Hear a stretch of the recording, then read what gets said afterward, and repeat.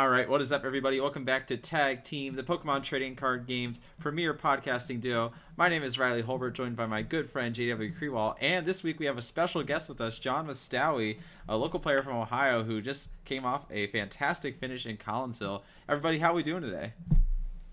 Doing great, John. How are you? I'm feeling pretty good, man. I feel very good. Thanks for having me on.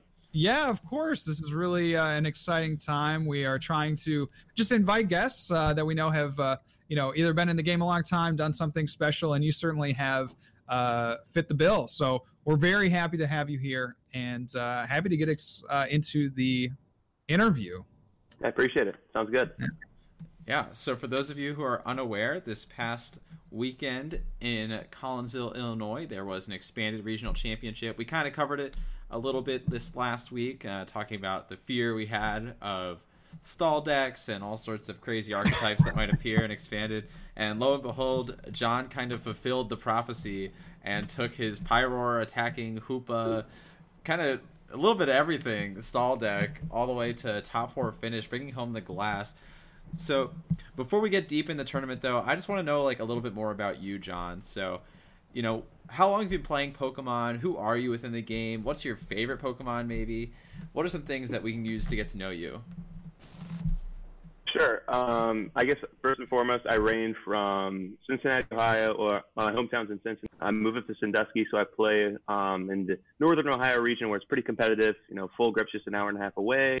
There's a lot going on here, and I've been playing. My first tournament was in 2006, so I've always had my foot in the water of competitive play, whether it was a pre-release, a random national that I decided to go to in 2008. I was always interested in the game. Yeah, that's a long time. I took hiatuses here and there. Oh yeah. But after I graduated from college, I decided that, hey, I've got a little bit of an expendable income now. I can start getting serious about the game.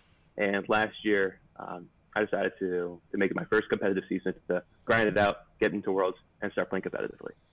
Cool. Yeah, absolutely. And you're on a pretty good tear this season, John. You have 3 top 16 placements. Obviously, the most recent was a top 4. Kind of walk us through maybe this year and what has changed from either last year to this year, or what has changed either from the last 2 years to when you first started getting into the game in 2006. Right. So in 2006, I'm a senior. Dad still drives me around to tournaments. I'm getting excited when I pull a random EX card. I'm still getting excited about the holographics that I pulled. And you're starting to think about how to put them into your deck. Oh, yeah. Oh, right? Bro, I wasn't even sleeving my stuff back then. Are you serious? The game's changed significantly. Last year was definitely, if there was a bad year to pick to start the grind, it was last year. 550 CP, like, what? That was wild. But yeah. I attended as many cups as I could, as many challenges as I could, and a few regionals here and there, and was able to land it. But this year I decided to take a more conservative approach. I wasn't sure if I thought the grind was going to be worth it. But at Worlds, when they announced that it was going to be in London, I got really hyped. So I said, okay. All my friends that I told I was going to quit, they were like, John, really? Because I didn't quit, of course. And I started to put more time into preparation, into looking at the meta forecasts, and to picking the best decks for the field.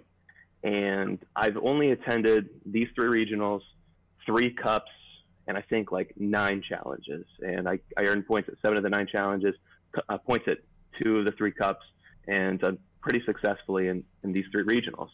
And spending more time methodically wondering and asking questions about what people are expecting, what people are going to bring, then acting upon those, I think I've been able to get more bang for my buck, so to speak, during this season. Sure. That's cool. So, John, what is your favorite Pokemon, and what is your favorite Pokemon card? We'll start there. Sure. Favorite Pokemon has always been Espeon. I know it's kind of cliche with the evolutions thing, but just always really like that Pokemon. Favorite card? That's tough. I think Espeon EX from Unseen Forces is really cool. Sticking with the theme, man. I like it. It's just a gorgeous card, just from the foil to all the EX cards from that era were just sort of, oh man. But that specific one is just like very captivating, and it's like at the front of my Espeon binder. So that's awesome. And that's also the name of your PTCGO account. Please don't. That doesn't need to be broadcasted. If anyone's watched my stream, they'll know that John has quit more than once in a streamed game. So yeah, sorry, you're getting called out, bro. You're getting called out. That's funny. It is a no leaks account. It is a no leaks account for sure. No leaks culture is real. Man. That's funny. Yeah, Espeon is a classic for sure. I know Espeon carried me through Pokemon Coliseum back in the day. That's what a great game. Dude. That's a throwback. Yeah, for yeah, sure. No kidding. Haven't thought about that in a long time. Yeah, well, Umbreon just didn't do a lot of damage. Espeon was the complete opposite. It did tons of damage. Oh, yeah. He's a beefy boy. Yeah. Umbreon is very beefy. He in some ways did more damage than Espeon because he would survive more than one hit. So. Yeah, sure.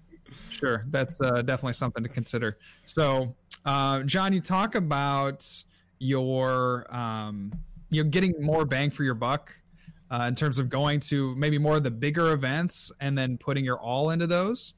What's kind of your favorite part of the game in general, or going to a regionals?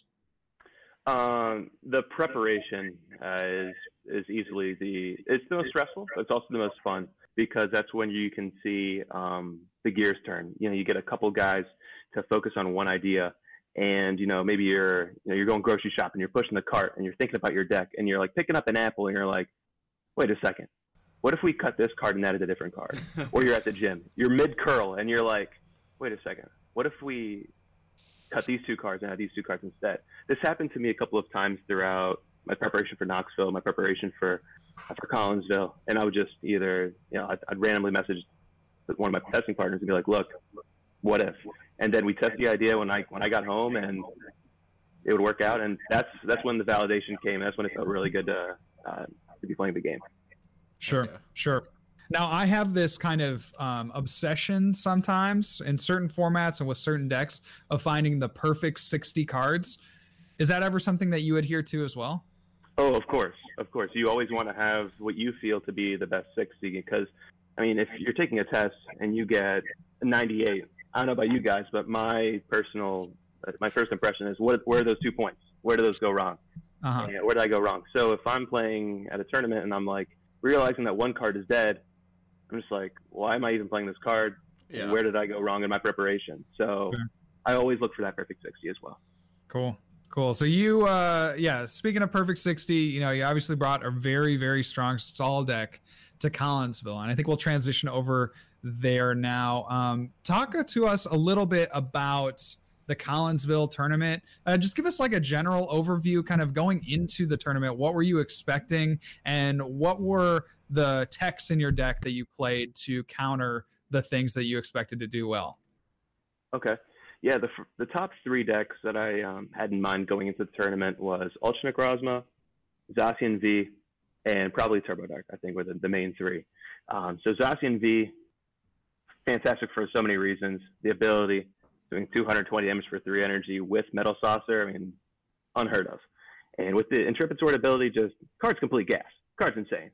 For sure. So I tech the Sudowoodo with Watch and Learn as a way to combat that. I don't want my stall to be a complete stall deck.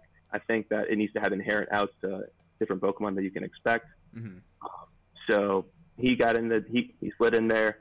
Ultra Necrozma, obviously being hyped up by you guys, other content creators. So I snuck the dolls back into the deck to give myself some more time to Faba, the Double Dragon energy away. Sure. And thankfully hit some of those archetypes. I didn't hit any Turbo Dark. Right. Yeah, Turbo Dark seemed kind of on the low in Collinsville, to be honest. Yeah. I think Ben Cryer was the one that took it the furthest, but didn't crack top 8 either. So, this could require a renaissance for the Turbo Dark archetype as a whole, moving into Charlotte. Don't know what that'll look like just yet, but it was interesting, to say the least. Oh, for sure. So, overall, it seemed like your expectations kind of aligned with reality. A lot of those decks didn't end up populating many of the tables of the tournament. Not always towards the top, because I think a lot of people had their eyes on those decks, but I'm sure you hit more than one of those matchups. Now, obviously, though, in an expanded tournament, it's really hard to narrow down to just a couple matchups. So what did you do to keep your deck in sync with like the metagame as a whole, given that it's so vast? Yeah, so what I think my deck does well is because it doesn't commit all the slots to being a stall deck. I know that there were Doll stall players that were playing the 4 Doll and then the 4 Robo Sub. I don't play the Robo Subs because I don't want to get item locked to Oblivion. I don't want to commit those four techs to a matchup in which they won't be helpful. Instead, I put the Sudowoodo in. I found those extra 3 slots to be for Pyroar, and those single-handedly won me the Zacian V matchups. And there was like an ADP Zacian deck that I played against, and Pyroar swept. It was fantastic. So I think that having, you can get away with the 1-ofs, the 2-ofs in expanded format because of your ability to pick out those singular cards in your deck, and just having enough of those, despite how they might seem like inconsistencies at surface value, can get you all the way. Sure, absolutely. I'm looking here at the Pokemon in your list. You had Pyroar, you had Hoopa, you had Girafarig, Mimikyu with Impersonation, Sudowoodo, Watch and Learn, the Durant with Chip Off, Bunnelby, Munchlax, Lugia. Is your head spinning? I mean, you just had a ton of Pokemon here. Oh, yeah. Was there ever a matchup that you had to maneuver between a bunch of your techs that made it particularly difficult? Yeah, so one specific matchup, it was actually the ADP Zacian matchup that I alluded to earlier. That player was also playing Noivern GX. And Brady, we were on the same 60. He had played it played him in day 1 and lost. So we talked after the match, and he was like, dude, I think this is an auto loss. You got to balance between walling the GX Pokemon and the Zacian, and then the Noivern could come out of nowhere and could ruin your day. Sure. And I needed to beat this player and then my round 14 opponent to make it in the top 8. That's where I was in day 2. And so when I hit him, my heart kind of sunk because I was like, how am I going to maneuver between my Pokemon? What I did was I tried to figure out how many Noivern he was playing. And when I found out that he was only playing 1, the only thing I had in my mind was I got to get rid of this Noivern either by milling it, discarding it from his hand, or by killing it. So whether it was targeting the Noibat before it could evolve, using Chip Off and praying, or burrowing, I just prioritized either Pokemon that was perfect for that situation during the round, and I eventually won because of that. Sure. Did it go to 3 games? It did go to 3 games. Yeah, I lost game 1, but then got lucky off the Chip Off in game 2, and he discarded it game 3, so I'm able to cruise. Yeah. Wow. Yeah, there it goes. Cool. Very good. So, Collinsville, you had these kind of decks in your mind that you were expecting. What was maybe the most out there deck that you just had no real game plan for, or that kind of caught you by surprise? Oh yeah, Colton's in top 4. His Aggro, Exeggutor, Eggland's best deck, whatever that was. I was like, I didn't know what was going on. That deck was crazy. It was. Holy cow, yeah. If I went back in time and replayed that game with the deck knowledge that I had in game 2, then I feel like it would have been fine. But game 1, it was just like, what are you doing, bud? You got a lot of Exeggutor in that deck. Sure. Yeah, sure. Yeah. So going into day 2, what were some of your, I don't know, just the matchups that you really enjoyed, or particular games that you can remember that you just want to, I don't know, reminisce about or have in audio lore, forever, recorded orally for the masses to hear in the future? All right. Immediately I can just disavow rounds 10, 11, and 12 that were against Trevnoir. They were not, no way. They were miserable. But yeah, that was just Trev after Trev after Trev. I was like, you got to be kidding me. What's Tom doing to me here? Yeah. But my top 8 match against Andrew Mahone, that Snorlax DMX matchup, what a ride. That was it was crazy. Yeah. Talk to us a little bit about it. Yeah. I was thrilled that 3 Ohioans made it into the top 8, me, Zach Cooper, and Andrew. So we were like, oh, this is great. Ohio had a fantastic showing, etc. But But when I saw that I was playing against Andrew, I was like, oh man, it would have been cool if we got to meet in top 4 of the finals. But here it was. The matchup is generally, in my opinion, favored for my deck because you have enough dolls. You can get lost the triple acceleration and move on about your day, no problem. But I had learned that he was playing Target Whistle and Dowsing Machine and 2 special charge. So Andrew was packing. He was ready to go against Saul. I was like, okay, this is a matchup where 4 subs would be helpful. Right. But I was obviously sans 4 subs. In game 1, I wasn't really doing much of anything for like 4 or 5 turns. I had like 2 teammates in my hand. I had like a Girafarig in my active spot and a doll on my bench, and that was it. He eventually stingered me and continued to end me into nothing, and the game was over. So that felt bad. But game 2, I was able to set up, get my dolls out, and despite he stingering me, I was able to get a really nasty chip off on his hand. There was he was stockpiling for a big play, and there was just a moment in my heart where I was like, I feel it. I got a chip off right now. So I Ninja Void into the Durant, announced chip off, and discarded 3 triple acceleration energy. Oh, let's go. Wow.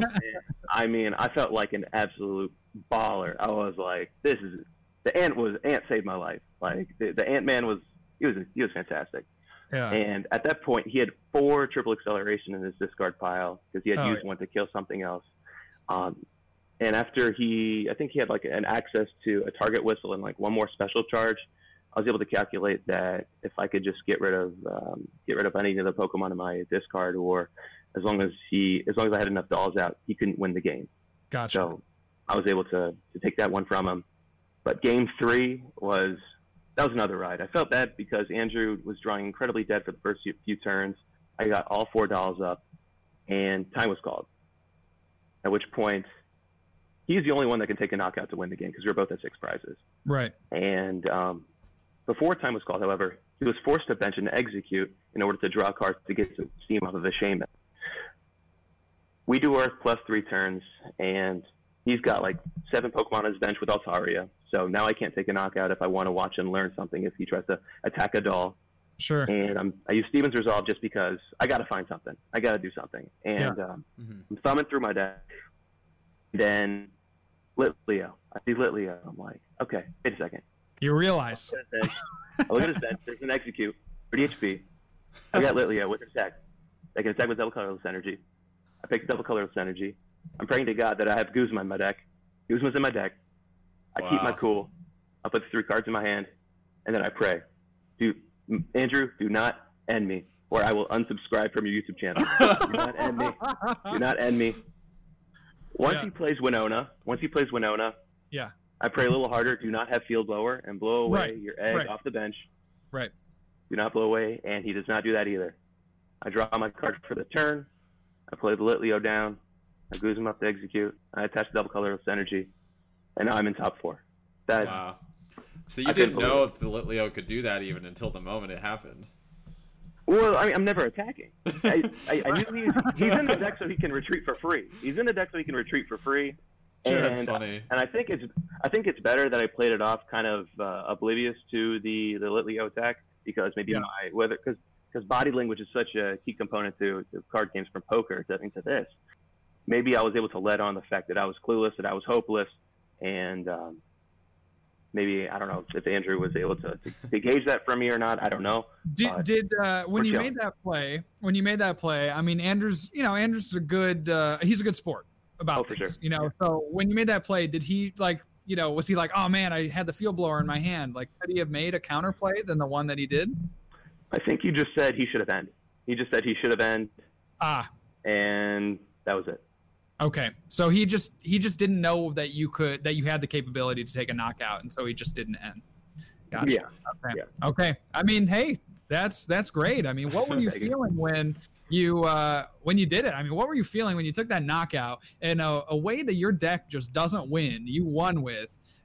Just what was that feeling of going to top 4 and furthering your chances of winning the tournament? Yeah, I mean, it reminded me of why I play the game. I'm a competitor by heart. And being able to dig deep and discover a way to win despite the odds being against me. I mean, it's why you play the Pokemon Trading Card game. It feels really good, and coming out on top despite the circumstances. I mean, what more can you ask? Yeah, absolutely, man. That's awesome. You just beat Andrew Mahone. You're moving on to top 4 against Colton Day's Executor deck. Before you get into how that kind of series went, what were you thinking for that matchup? What was your game plan? How are you going to approach that? To be honest, I was not. I knew that there was some blockading involved. There was like energy removal also. Yeah, there was a lot going on. There was a lot going on. There's so much. I was honestly thinking it'd be more of a streamlined aggro deck, and thought that I could just run him over with Pyroar. Figured out mid game that this was not the route and had to like redo so many things, and so I had to definitely backpedal off that. But I thought maybe if I could keep Pyroar in my active spot, Munchlax on the bench, recycle Fire Energy, and just Scorching Fang for the entirety of the 75 minutes, I'd walk away $1,000 more rich. But that inevitably did not be the case. Was not the case because you removed a lot of energy. Sure. Yeah. You did. So, and I could not use supporters either. Yeah. So let's talk about a little bit more about the nuance of that game. Game 1, I was watching from the sidelines. It looked like the lock was pretty heavy hitting Game 1, but you said that you had new knowledge in Game 2, and you ended up winning Game 2. I think pretty aggressively, right, with some aggressive burrows from like turn 2. So yeah. Overall, looking back, let's hit on how the match actually went. But if you could do it over, what were things that you would do differently? Mm-hmm. The first thing I would have done differently, well, let me just throw a disclaimer out there. You cannot, when you have Mimikyu in the active spot using Impersonation, you cannot use Gladion. Gladion goes straight to the discard pile. You cannot search your prize cards and pick a prize card from there. Correct. The supporter just dies. Yes. And the key component of my prize cards was Bunnelby and a double colorless energy in Game 1. And so not having access to those was a big blow to my chances. The only reason I didn't scoop, I'll just throw this out there as well, was because he had like a few cards left in deck, and in my brain I was like, I don't want to lose this chance to mill. Yeah. Exactly. I don't want to lose this. I don't want to burn these 40 minutes of game time if you've got so few cards left in deck. If I didn't see his Peyton Liza for a little bit. I didn't know if he played Bell Elba or not. So my brain is like, if I can keep manually retreating, shuffle them back, or keep putting them on top of my deck with Snack Search, I might have a chance. But he played Bell Elba. He played Peyton Liza. That's how it went. Right. I adjusted my game plan for Game 2 by using supporters with Impersonation, just consistently switching between the Girafarig, the Bunnelby, and the Durant. So I controlled his hand, milled his deck, and was able to play my own cards with Mimikyu, all the while he was doing 10 damage. Right. So, and that's what I would have done differently in Game 1. And I just know what was up. So overall, do you think your deck has a fair shot against the matchup? Do you think it's even favored if you go very aggressive with milling? Like, it seemed like kind of a blowout in Game 2. That game was over very fast. Yeah. I think that it's slightly favorable. It's not favorable. So I mean, that's just it's part of the fun of Expanded, though, because you can build these wonky decks, these unique decks that no one's ever tested against. Right. They're not ready. Exactly, and I think that's part of the reason why stall decks might work is with deck knowledge and having an idea of what your opponent is playing. You can maneuver around their outs, be prepared for their outs. I was not prepared for this guy's outs or this guy's deck, so I had no route Game 1. But sure, it is what it is. Sure, yeah, definitely. Well, congratulations on a fantastic run. Top 4 is nothing to scoff at, although I'm sure you wanted to see that Trev Noir in the finals. Yeah. I'm sure we'll have plenty to say about Trev Noir later, but JW, I believe you had some questions for John as well. Oh, yes, John. We had, just to break up a little bit of this interview, I want to ask you a couple of rapid fire questions. Okay, are you ready? So it's going to be this or that, either or, okay? I'm ready to go. All right, ready? Cat or dog? Dog. Pepsi or Coke? Coke. Apple or Android? Apple. All right, winter or summer? Summer. Phone call or text? Phone call. Mullet or mutton chops? Neither. Nuggies or Tendies? Oh boy. Nuggies. Pokemon Red or Pokemon Blue? Blue. Officer Jenny or Nurse Joy? Officer Jenny. 1,000 Pokemon or 1 billion lions? Oh, 1,000 Pokemon. Whoa! All right, maybe a controversial take, but 1,000 Pokemon. All right, interesting. Sure. All right, so now that we're in your head even more, and you were just alluding to this and talking about this right before, how do you build and succeed with these rogue decks? Like, what is it that draws you to rogue? What is it that draws you specifically in these last your last few finishes to stall? What is it about kind of going off of the beaten path that really draws you in? I'll take Lucario Melmetal for example. I think that was probably my most creative build in this, at least in this format or in this season. The idea of playing something that people don't expect is an inherent advantage already. If you bring something that people don't know about, are unfamiliar with, the quote fear of the unknown is enough to either get into a player's head, is enough to frustrate them sometimes, and is enough to sometimes make them make a suboptimal play because they aren't sure what you have going on.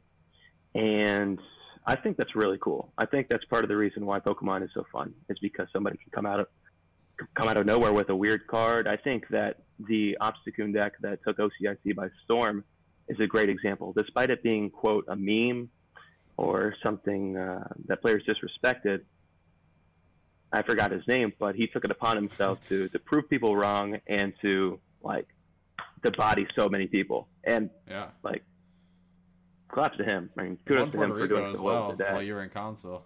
Exactly. Right. And Tim Bartles. Tim, good. Yep. Shout out to Tim for his performance there. And I think the allure of, I don't really care for the whole social component of being hailed as this rogue guy or whatever, but it's a little cool when people are like, yo, what's John playing? Or better yet, what's Frank Persick playing?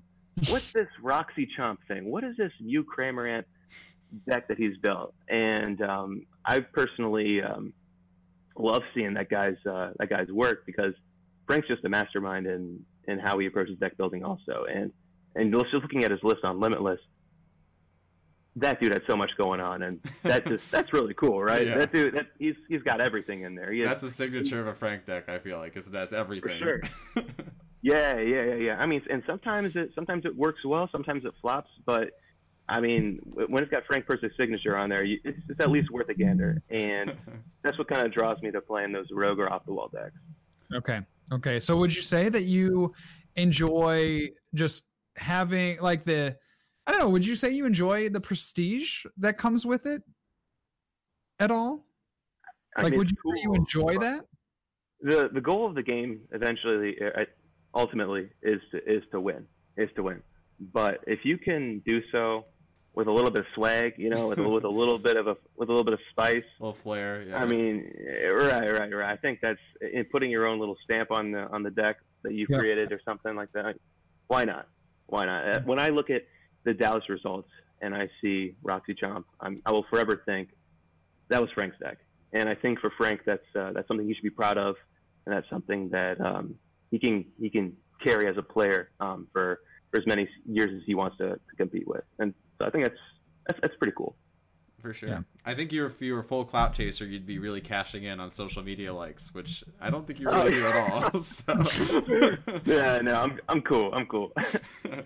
So not full on clout chase. How do you know when to approach a rogue strategy, right? So you've come up with all sorts of a little bit off the wall strategies. Your expanded deck a little less so than Lucario Melmetal, but I still think it was a little non-traditional.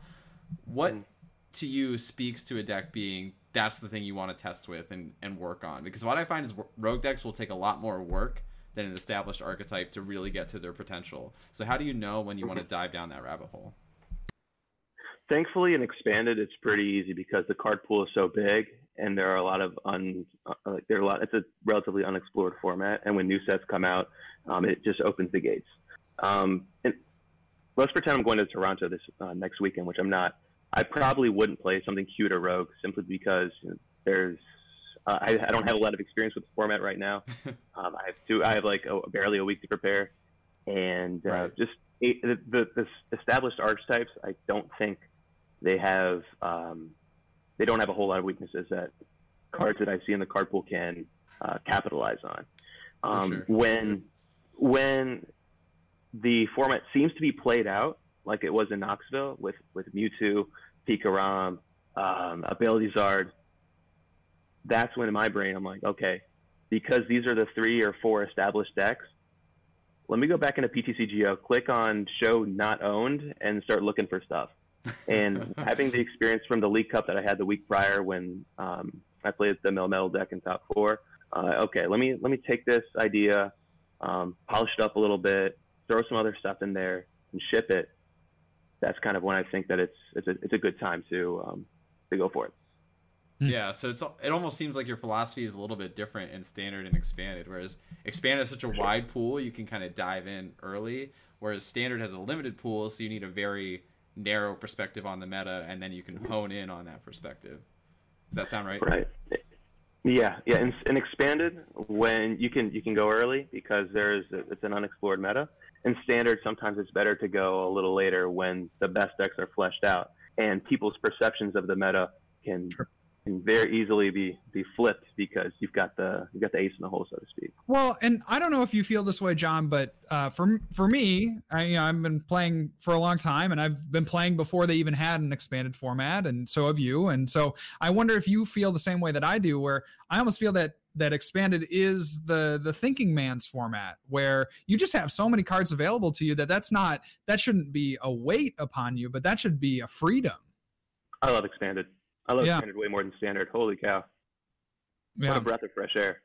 Yeah, absolutely. And I mean, I just think that there are so many strategies, right, that there are still left out there to uncover. Mm-hmm. I think it's just a beautiful format. So I agree. And let's not ignore the fact that there are some cards, especially based off of Collinsville, that need to be removed. Right. Like Gengar Mimikyu needs to go. I feel like other cards like Execute might need to go. I think perhaps maybe cards like Skyfield should leave. But I think that at the end of the day, just the mass card pool and the age of the format, it leaves a lot up to creativity and can leave a lot of room for players to grow. And the accessibility issue is a real thing that I feel like PBCI should approach and solve. But at the same time, I think it's the superior format.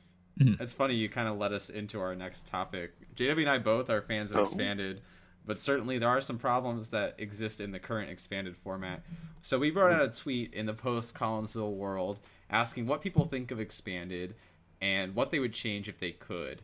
And we got a pretty resounding negativity towards Trevenant and Dusknoir's deck especially, with a variety of solutions being proposed. I think the main ones we're seeing are Melodic and Gengar, but I've also seen people suggesting to ban Trev. I've seen people banning Skyfield or Egg. You kind of alluded to that you think Gengar Mimikyu is the problem. Is there anything else that you think really speaks to you as being problematic in this format or in this deck? And how would you approach adjusting the expanded format to make it something that's truly enjoyable for everyone? Mm-hmm. I think that the supporter rule also helped contribute to Trev Noir's success. I mean, when you can't play a supporter card, when you can't play Bridget to find your 3 Zorua on your first turn, rest in peace, Zora. Then what are you supposed to do? I mean, Pablo lost to Johning's Zorogarb in Dallas when the turn 1 supporter rule still existed.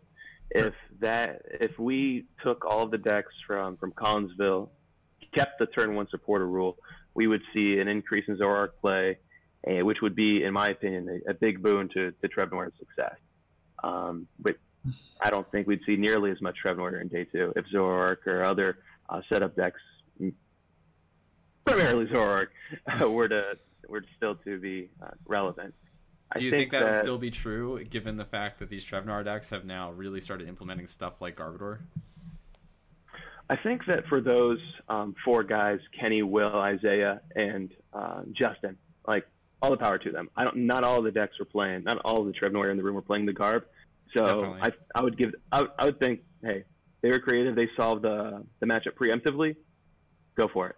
Sure. But I think that we can still safely ban stuff like Mimigar, because, or at least with the removal of the turn 1 supporter rule, because of the fact that I don't get to play a supporter card. Now I don't get to play any cards, and now I have 1 card in my hand. So I think that in and of itself is pretty broken, too broken. And if you're like, okay, as a stall player, I know that I'm like purposely not letting my opponent play the game, but it specifically hurt for me when I like barely play cards to begin with. So I play like my Polka Doll, and like I might play I don't get to play Gladion, I'm sorry. I might play like a Nestball or something, and then I get hand locked, and then I lose like all cards but 1 card in my hand, and then I'm just praying. Yeah. Tropical Beach or teammates. Right. And I lose the game. Yeah. Right. It's rough. It's rough out there for sure. I know a lot of people are really frustrated by the Trev Noir deck. Do you think Gengar is the choice over the Melodic, though? I see Melodic has really gotten a lot of ire in the past couple of days from the community at large. I think just the Melodic there, and John, you can speak to this too. Just the Melodic, when it was designed, and I think we always kind of look to that with the intent of banning a card in the future. What was it designed to do? And Melodic wasn't never designed to go on to these thick Pokemon. It was never designed to go on to a Pokemon like Trevenant and Dusknoir. Like, it was never built to, it even has the EX clause in it where it can't attach to EXs. So, do you think that Melodic would be a good ban as well, or maybe in addition to Gengar Mimikyu, or one or the other? Yeah, I think that Milotic would be a cool ban. Milotic is an example of a card that did not age well. Sure. If it snuck hyphen GX on there, then we would be in a completely different situation. But for a card that's been printed so many years ago and just doesn't have that, it's obviously being advantage of. And the fact that you can manipulate your prizes in the combination with Ace Trainer and specifically Degenerate as well. I mean, some people argue that, but if you don't ban Trev Noir, they'll find other ways to accelerate Psychic Energy. I mean, that's like 2 Max Elixirs. And, I mean, while it's not completely out of the question, you'll force Trev Noir decks to play more than 6 Psychic Energy. You'll have to, have Trev Noir on your bench. I guess that's not the most difficult thing to do or have. But they can't Ace Trainer without giving up a prize. Precisely. But just not having the Milotic would force your opponent to actually do something before they'd have to play like the Cofagrigus. Cofagrigus with Max Elixirs or something, yeah. Right. I guess it would probably be Magneton, right? Because you could grab Ace Trainer. I guess so. That seems awful, though. I'm not going to lie. Don't give them any more ideas, bro. Don't give them any more ideas. Yeah, I might have just accidentally broken the next expanded form. Bro, what are you doing? Oh, no. That's funny. Well, we'll see. But I think I agree that Trev Noir is a problem. Another problem that you called out, and that I've called out myself, is the accessibility of Expanded is getting worse and worse by the year. I mean, we're getting to the point where multiple people in Day 2 are having to proxy multiple cards in their deck just because the copies we have left available are all warped. We're thinking particularly of Computer Search. So we're calling you out, Computer Search. I am literally putting Computer Search on blast right now because the Computer Search is a problem for sure. But even besides Ace Specs, the accessibility of cards is definitely a problem. How would you go about addressing that? Do you think even cards like Tropical Beach deserve a point where they need to be reprinted or remastered so that other players can access them? From a purely business standpoint, it doesn't make any sense for TPCI to reprint these cards. And that's not the answer that people want to hear. And I don't think that's the answer that players want. But if I'm, the CEO of the Pokemon Company International, or I'm printing these cards, I don't see why I would want to tank the value of a $400 card to 5% of what it's worth right now. It just doesn't make any sense. Well, to be fair, the Pokemon Company doesn't get those $400. Well, I guess you're right. But at the same time, I think that you want to keep the allure of those cards high. And I just think it would be unfair for those that competed in Worlds in 2012 and 2011, 2012, to just immediately just to reprint it. I think that it'd be cool to see like an errata. No, you can't errata computer search, but I might see either a rotation of that block of cards where A specs are what's that, black and white to legendary treasures. Yeah. Black and white I could see a potential rotation for that block, but I don't think that I would like that personally. Yeah. I just don't think that a reprinting would ever occur. It might be the solution that people want. I know it is the solution that people want. I just don't think it'll happen. Yeah, I don't know about Beach in particular, but I could definitely see them reprinting cards, because I think actually the opposite. It's good for Pokemon, because then they're getting the profits on these cards instead of the secondhand vendors. That being said, though, I don't know if reprinting, like, I don't think they could reprint Tropical Beach outside of a Worlds card. Sure. I don't think that's just a hard stop no. I have brought up the idea of, like, print the same card, but have it be different and give it the Professor Sycamore rule, and then you still have the prestigious Tropical Beach if you want to flex on people, but you give an option to accessible people. That would still probably half the value or more, but sure, it'd keep it. Well, there's not. Accessible. I mean, there is precedence for the company to release more beaches into the players' hands. We have seen that in Worlds in the past, where there were side events where players put their hands on Tropical Beach. That could be another thing where it's not as overt, but it's kind of a discrete beach side event at expanded regionals. That would be insane. Yeah, I mean, yeah, exactly. Something like that, where you're giving out, maybe you're not giving out 1,000 copies. Maybe you're not giving out, even 500 copies, but maybe you're giving out 100 more copies to the player base. Maybe just slightly reducing that, accessibility issue. I don't know what the number is to be to be relevant, but you know what I mean, right. Where it's a little bit more discreet. Maybe it's through a side event as opposed to a product that players could buy. So. Yeah, actually, now that you bring that up, there was a side event at Nationals 2015. Yeah, where you could win an Umbreon Gold Star. And there was another. Yeah. You had to plow through like 9 or 10 people, just the best of one round. Oh but I think, and I remember this because I lost my second round by drawing So Dead.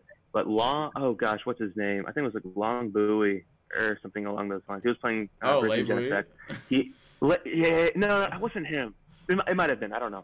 But he ended up on top with the Umbreon Gold Star. That's awesome. And I was just so jealous. Oh, it was amazing. There were other side events for like Wii U's and stuff like that. But I remember the guy specifically. Yeah. Of the Gold Star, his hand in the top loader, and he's like, "This is the one." That's sick. Yeah. You mentioned rotation as well. I think rotation is a tough thing to balance because I think that black and white cards aren't really that broken, besides a couple of them. Like Egg, I think, is one of the most broken cards ever, and it just happens to be in black and white. I think XY actually has the highest percentage of problematic cards. We have stuff like the Pyroar, we have stuff like Skyfield, we have Shaman, we have VS Seeker, we have just Battle Compressor.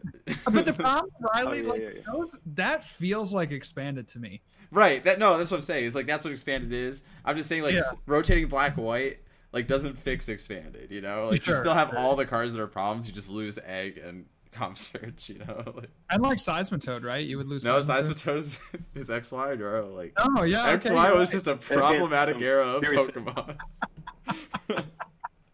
You could do something like Yu-Gi-Oh does. They have a forbidden, limited, and semi-limited list that updates every few months. Right. And I know that Pokemon doesn't have the energy to put into banning certain cards. But I think that if you just keep things interesting by putting like Skyfield at 1.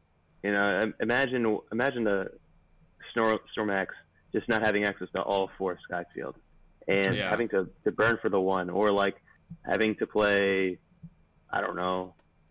I think that'd be interesting. I think it'd be kind of cool. But I mean, we're not Yu-Gi-Oh. For sure. I think there's definitely ways it could. I see like 3 branching paths to really get expanded to work. Path 1 I think is the best one, and that's to really heavily monitor the format and keep up with bans in like a very rigorous way. Path 2 is, and Path 1 could potentially include like a limited list as well. Path 2 is just get rid of it. and say we're done with it, because basically it's just an American only format with a little bit of Japanese events. And then, like, once in a blue moon, one European person will attend a Ant-Man tournament. And then path 3 is to rotate it, but I don't really like rotation unless they go past X and Y, because otherwise it's basically the same. But then you just have, like, Sun and Moon to Sword and Shield, and that feels goofy. Like, yeah, it feels kind of lame. Yeah. I like Expanded. I like the breadth of Expanded, and if any TCPI employee ever listens to this cast, just please don't get rid of Expanded. It's so much fun. Yeah, so they have to more liberally, like, keep an eye on the format. I think we shouldn't have a Trevnar happen twice. I think that's what it should be. That's true. And definitely that's what happens in Yu-Gi-Oh! I mean, they keep their cards all the way back from Legends of Blue Eyes White Dragon. Like, all those cards are illegal, but they monitor the game. And I mean, Konami has its own problems. They don't do a great job of it all the time. But... and immediately putting their players into debt and stuff like that. But like, just imagine if we just had somebody keeping an eye on how Trevnar just clapped everybody and got everybody upset. Like, I think that's worth taking a look at. Sure. Absolutely. Yeah, definitely. So I think that covered a lot of the problems we brought up for Expanded. I guess the one other card I think is probably worth mentioning is a lot of people have calling out Shaman EX as a problematic card. Do you think that's a card that's worth potentially leaving the format? No. I think you need to have both ends of the spectrum, whether you're stall or your turbo. Shaman EX is a key component to having a turbo-like build. And if you're going to play a turbo-like build, part of the consequences of doing so is having a 2-prize liability on your bench. Yeah. So I think that is balanced. It has 110 HP. So that is Shaman's cool. Shaman's fine to me. As long as he's not worth $90 like it was in 2015, then he's cool. Shaman's just actually cool too. He's just a nice guy, a nice lad. Yeah. Right. Cool. So I think we can head over to like the question and answers from chat.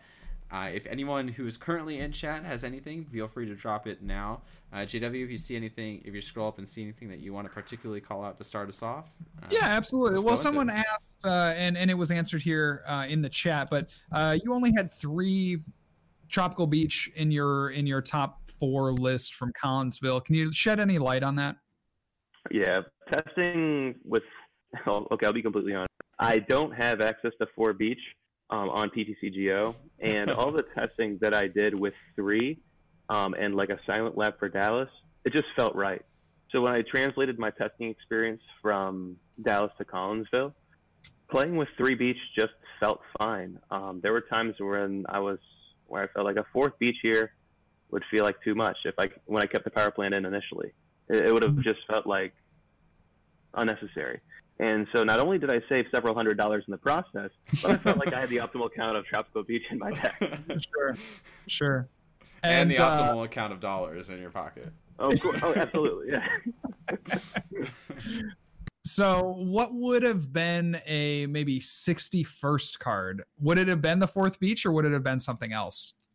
Oh, man. Because I'm sure that you went over you probably, threw out so many ideas for this. I mean, I know of, our limited testing before Richmond, I think. And just there are so many things that you could fit into this deck. So walk us through the 61st, 62nd card. There was a time where I was playing Mew Fates Collide in the deck as a way to simply have access to Get Lost on the bench, a Rototiller, and it was a free retreat Pokemon as well. And Mew was pretty cool until I was at the gym and messaged Brady Botner mid-rep, and I was like, Munchlax, right? Like, do you think that Munchlax would be better than Mew because you can snack search, has free retreat anyways, and like it could be just inherently better than Mew? And so we tacked it in and we loved it. So that was another card that I was considering that eventually didn't make the cut because of Munchlax superiority. Another one was, instead of playing 2-1 Pyroar, I was thinking about playing 1-1 Pyroar, 1 Ditto Prism Star, and then Make Him Pay Persian. Because Make Him Pay Persian can just, you get that off once against a guy that's just been stockpiling his hand for a few turns, and then he's got nothing. Yep. So I think that was, but that initially hit the chopping block because we're like, what if we just rolled the dice with Durant and just I was going to say, right. And you hope you hit enough resources that it can work. Because obviously Durant is a little bit more of a budget Persian where, it's random. It's down to 4 cards, but it's random, whereas Persian is you get to select. And Persian can obviously, is a better card, but the cost of getting into play is a little bit tougher there. So I feel like, in the end, probably Durant just fulfilled all your needs and gave you one more card slot to work with. Yep, exactly. Cool. Anything that you want to say about the standard format? How are you feeling? Are you planning to play any more Pokemon here in the upcoming month or so? Oh man, like my next event, guaranteed, big one I should say, is probably going to be Fort Wayne, and that's not until May. Yeah. So, like, right now, I'm just trying to get my life together. I'm looking at standard format. I'm thinking ADPZ seems like the best deck by far and large. I'm hoping that that whatever happens in Malmo or in Toronto shakes things up a little bit, because I'm looking at this format and I'm just thinking, this looks like boring stuff. Yeah, so, ADP Zacian is not a John Mostowy deck. it's just if you can accelerate energy with Zacian, which is cool, but having to hard attach 2 energy to ADP and just praying that it doesn't get disrupted, or like one thing I was kind of brainstorming in my head was like, what if I played like Wait and See Hammer with like Pikarom and like a Call to Andrew Mahone, maybe some Order Pad. I think that'd be kind of spicy, kind of cool, kind of fun. But I mean, at the same time, if you don't find the Wait and See Hammer, you just get bodied, and then you just wasted, whatever the cost of registration was, and you have to go home. So I'm like, we're just trying to be fiscally responsible for the next few months until Fort Wayne rolls around, and I think that's when Rebel Clash should come out, correct? I think it's the first regional format, yeah. All right, so I'm looking forward to when that comes out, because there seems to be some pretty interesting cards in there that I'm ready to explore, and that'll be a new format. So I think that'll be a time when Fort Wayne take advantage of the chaos. Exactly, to get the gears started and to come up with something cool for that tournament. Very cool. Jesse asking in chat, do you think we'll see similar results in Charlotte with Trev Noir being the most of day 2, or do you think people will figure it out and it sees less success? Obviously, assuming they don't do any sort of emergency banning. Right. I mean, at this point, it looks like TPCI we've got the whole coronavirus thing going on, so they're more concerned about canceling the UIC and streaming Malmo. That is, hey, you gotta do what you gotta do. But I think for safety first. Again, of course. We want to make sure that we're alive for NAIC and for Worlds, hopefully. Hopefully. But, dude, 100,000 cases globally. We just cracked 100K today. That's crazy. It's wild. But in turn, back on topic, I think that we can expect a lot of people just going brain dead, copying the same 60, going in with Trev Noir. But those that have the time to bounce from Toronto to Charlotte to maybe fix up their Turbo Dark list, I don't think that matchup is good for Turbo Dark even, unless they have an amazing first turn. But who knows? I'm writing an article that'll be published in a few days.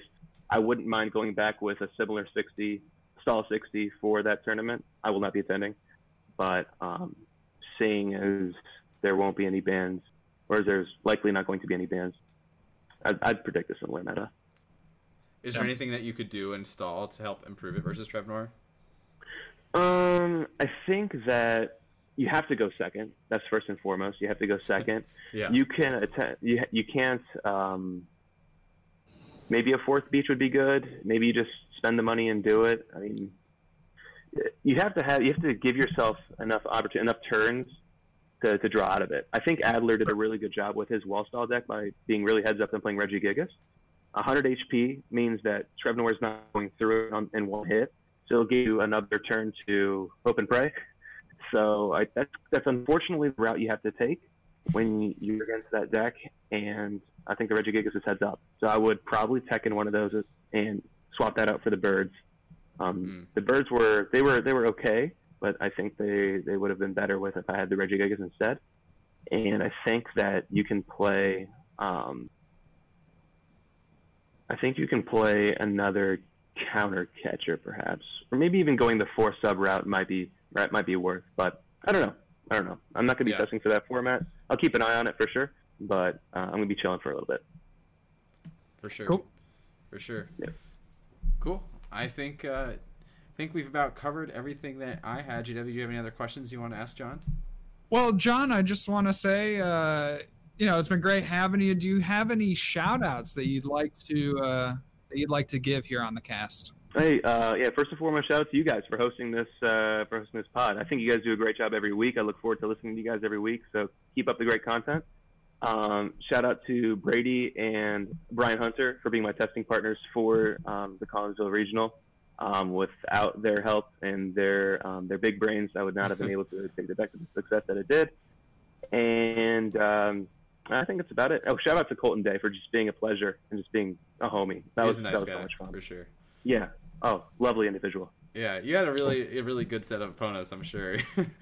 Oh yeah, it was a blessing. Another reason to play the Pokemon Trading Card game. If you had the string of opponents that I had during my weekends, you'd come back every weekend to play. Definitely. Yeah. Definitely. Cool. Well, thank you so much as well for joining us, John. We really appreciate it. You have some great insight. And for those of you who want to check out John some more, he isn't big on social media, but he does write for Team Rocket's Hideout. So you can buy his articles individually, even if you hate every other writer on that site, you can just buy John's. So he's got some great stuff for you out there. And with that, we'll be coming to a close. We appreciate all you guys for listening. Be sure to rate and review on iTunes or whatever podcasting platform you listen on, and we'll catch you next time. Peace.